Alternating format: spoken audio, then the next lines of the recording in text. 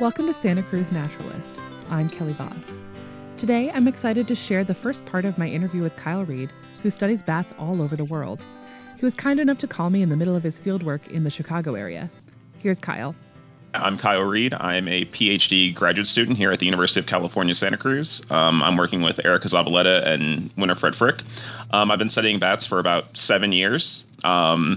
Initially at the Field Museum in Chicago, and then I've done a lot more work. I've traveled Costa Rica. I've done work on bats from Kenya, from Baja California, and now I'm currently back in Chicago doing some more work. Normally I work on resource partitioning to see how bats are using their environments and the resources in them.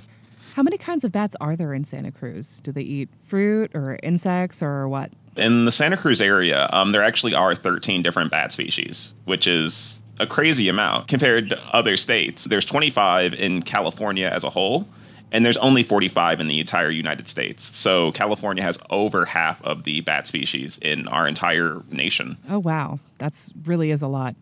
Where would we look if we wanted to find them here? You're definitely going to find bats if you're traveling around in the forest at night around here. They are everywhere. I mean, there's tons of them around, especially in the spring and summertime. The best bet to find them is going to be on ponds, lakes.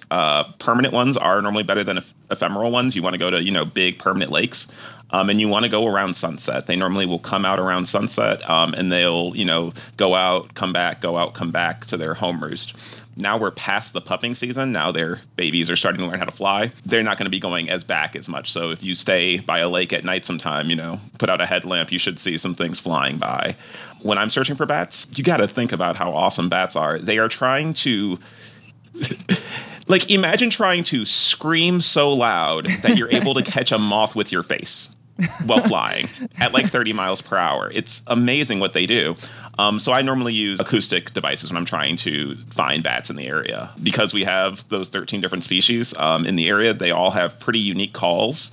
If you're bringing around, I think it's Anabat, small recorders for your phone. You can just plug it into the bottom of an iPhone or an Android phone, and it'll visualize the bat calls, and it'll be able to tell you the species. And yeah, it's not as common as bird watching because not many, a lot of people want to see their animals, but it's the same as birding. You go out at the right time, you put out the device, and it'll tell you exactly what's around you. Wait, so are there batters like there are birders? I found them. I don't know if it's a popular thing. There's definitely not as many who are into birding. This was one of the, kind of cool but kind of sad facts I pulled up when you were talking about, what can people do to help bats. We don't know that much about bats, sadly.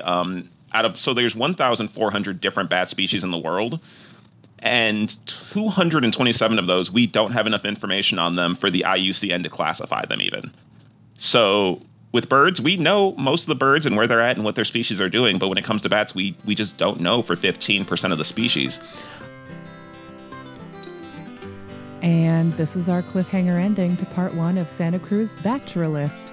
Listen for part 2 coming in August when we'll discuss the answer to this question. Do you know why bats have such awesome faces? And why that makes bats so important here. In the meantime, you can look up Reid, R-E-I-D, aboutbats.wordpress.com to learn more. Special thanks to Kyle for taking the time to talk to me, and to all of you for tuning in.